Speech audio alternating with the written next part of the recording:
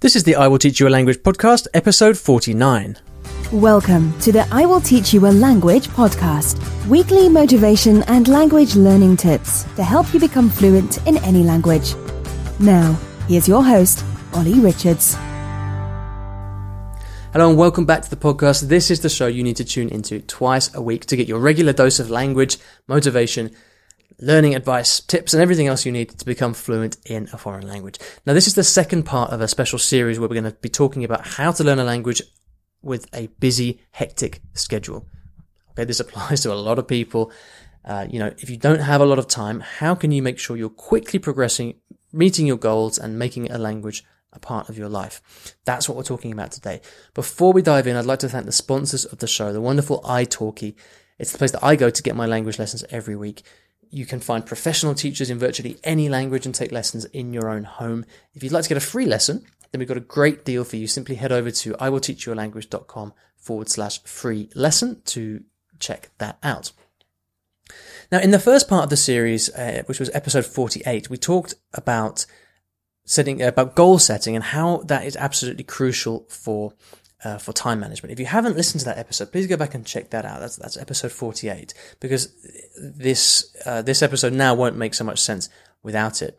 So just to very quickly recap, we said how, if you define your goals, your language goals as, for example, I want to learn Spanish or I want to be fluent in Japanese, then it's not helpful, because how do you even begin to break that down into concrete steps and concrete ways to study? Very difficult, because you're starting in one place and aiming a million miles away. So the key to proper time management, to actually start to study effectively with a busy schedule, is to say, well, what's my next step goal? What's the next thing I want to achieve? What would make me happy or proud right now? And in my case, in Japan, I'd been studying for a long time. I was not getting anywhere. I was frustrated. I was overwhelmed. And I said, you know what? The only thing that I want to do, my next step goal, the thing that would make me really happy right now, is to be able to sit down with a Japanese person for 1 hour and enjoy the conversation. Simply that. That's all I wanted to do. And so that's what I did. That was my goal. And in order to get there, and this is the topic of today, I needed to ask myself a very important question, which was, what's the one thing I need to do in order to reach my goal the quickest? What's the one thing I need to do that will help me reach my goal the quickest? Now, this is kind of based on the 80-20 principle, or the Pareto principle, if you like. And the idea is that of all the possible things you could do to reach your next step goal, there's probably only one thing, possibly two, but probably one main thing, that if you focus on that thing, it will make everything else easier, or possibly unnecessary. And this concept comes from a great book called The One Thing by Gary Keller, and I'll stick a link to this in the show notes, which will be at iwillteachyoualanguage.com/episode 49. And so since I started applying this concept to language learning, I've just seen incredible results. So in this case, I said to myself, I want to be able to speak Japanese comfortably for an hour. Now, I wasn't a beginner. I'd already learned lots of stuff. I knew quite a lot of words and grammar and things like that. But what was lacking was just the ability to talk and the ability to be confident in conversation. So I said to myself, okay, Ollie, what you got to do, the one thing you need to do to get from your current situation to being able to have a confident conversation, is simply to start speaking. Excuse me. Because that was the one thing I'd been avoiding. So what I did was I said, okay, all I'm going to do now is dedicate all the free time I've got, which was not much. I was working a full-time job, very busy. I'm going to dedicate all the free time I've got to arranging opportunities to speak Japanese. So I did it. I got in touch with some language partners, conversation exchange, and I went and I met them on a regular basis, sometimes as often as 3 or 4 times a week. Not for long, but enough to get that practice. And it was a drain on my time, but again, I knew that was the one thing I needed to do. I sat with them and I had a very clear no English rule, and I just sat and I spoke Japanese week after week, and very, very quickly, within 3 or 4 weeks, I got to the point where I could quite comfortably hold a conversation for an hour in Japanese because I'd just kind of grown that conversation muscle. I got used to it. I had learnt the things I needed to say to start the conversation. I was better at understanding what they were saying, answering their questions. It was far from perfect. I was making loads and loads of mistakes, but I had reached my goal of saying, all I want to do is to be able to speak Japanese for an hour and enjoy it. So can you imagine the sort of feeling of happiness and pride that I felt at that point, at very quickly being able to reach that goal?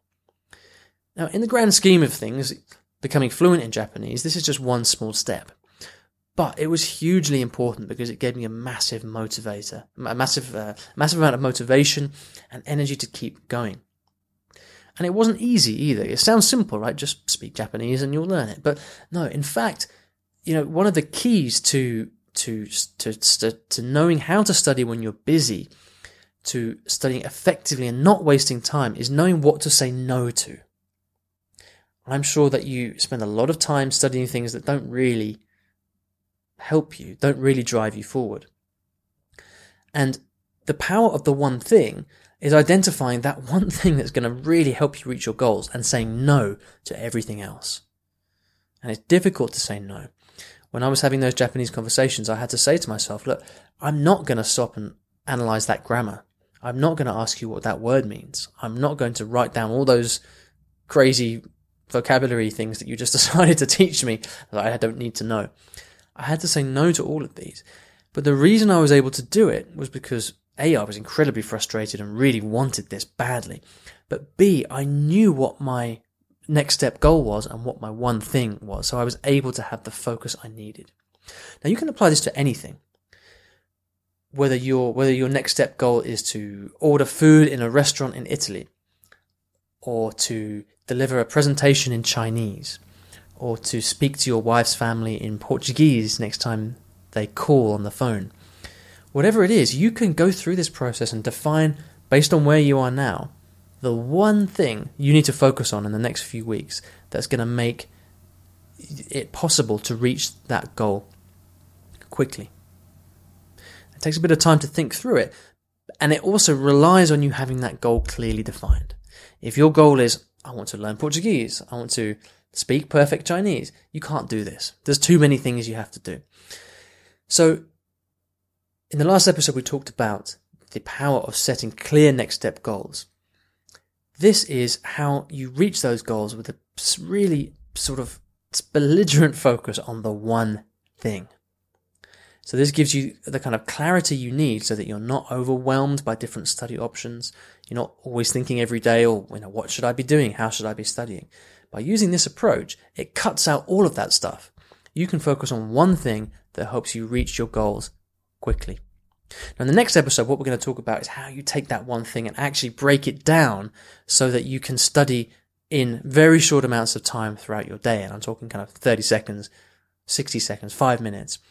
How do you take the one thing and make it small, make it tiny so that you can study anytime, anywhere, and still be moving towards your goal? So I hope you found this useful. It's part of a complete system that I've been teaching for some time now. If you'd like some more information about this and a more in-depth video lesson that I've put together, you can head over to iwillteachyoualanguage.com/more time. That's MORETIME. iwillteachyoualanguage.com/more time.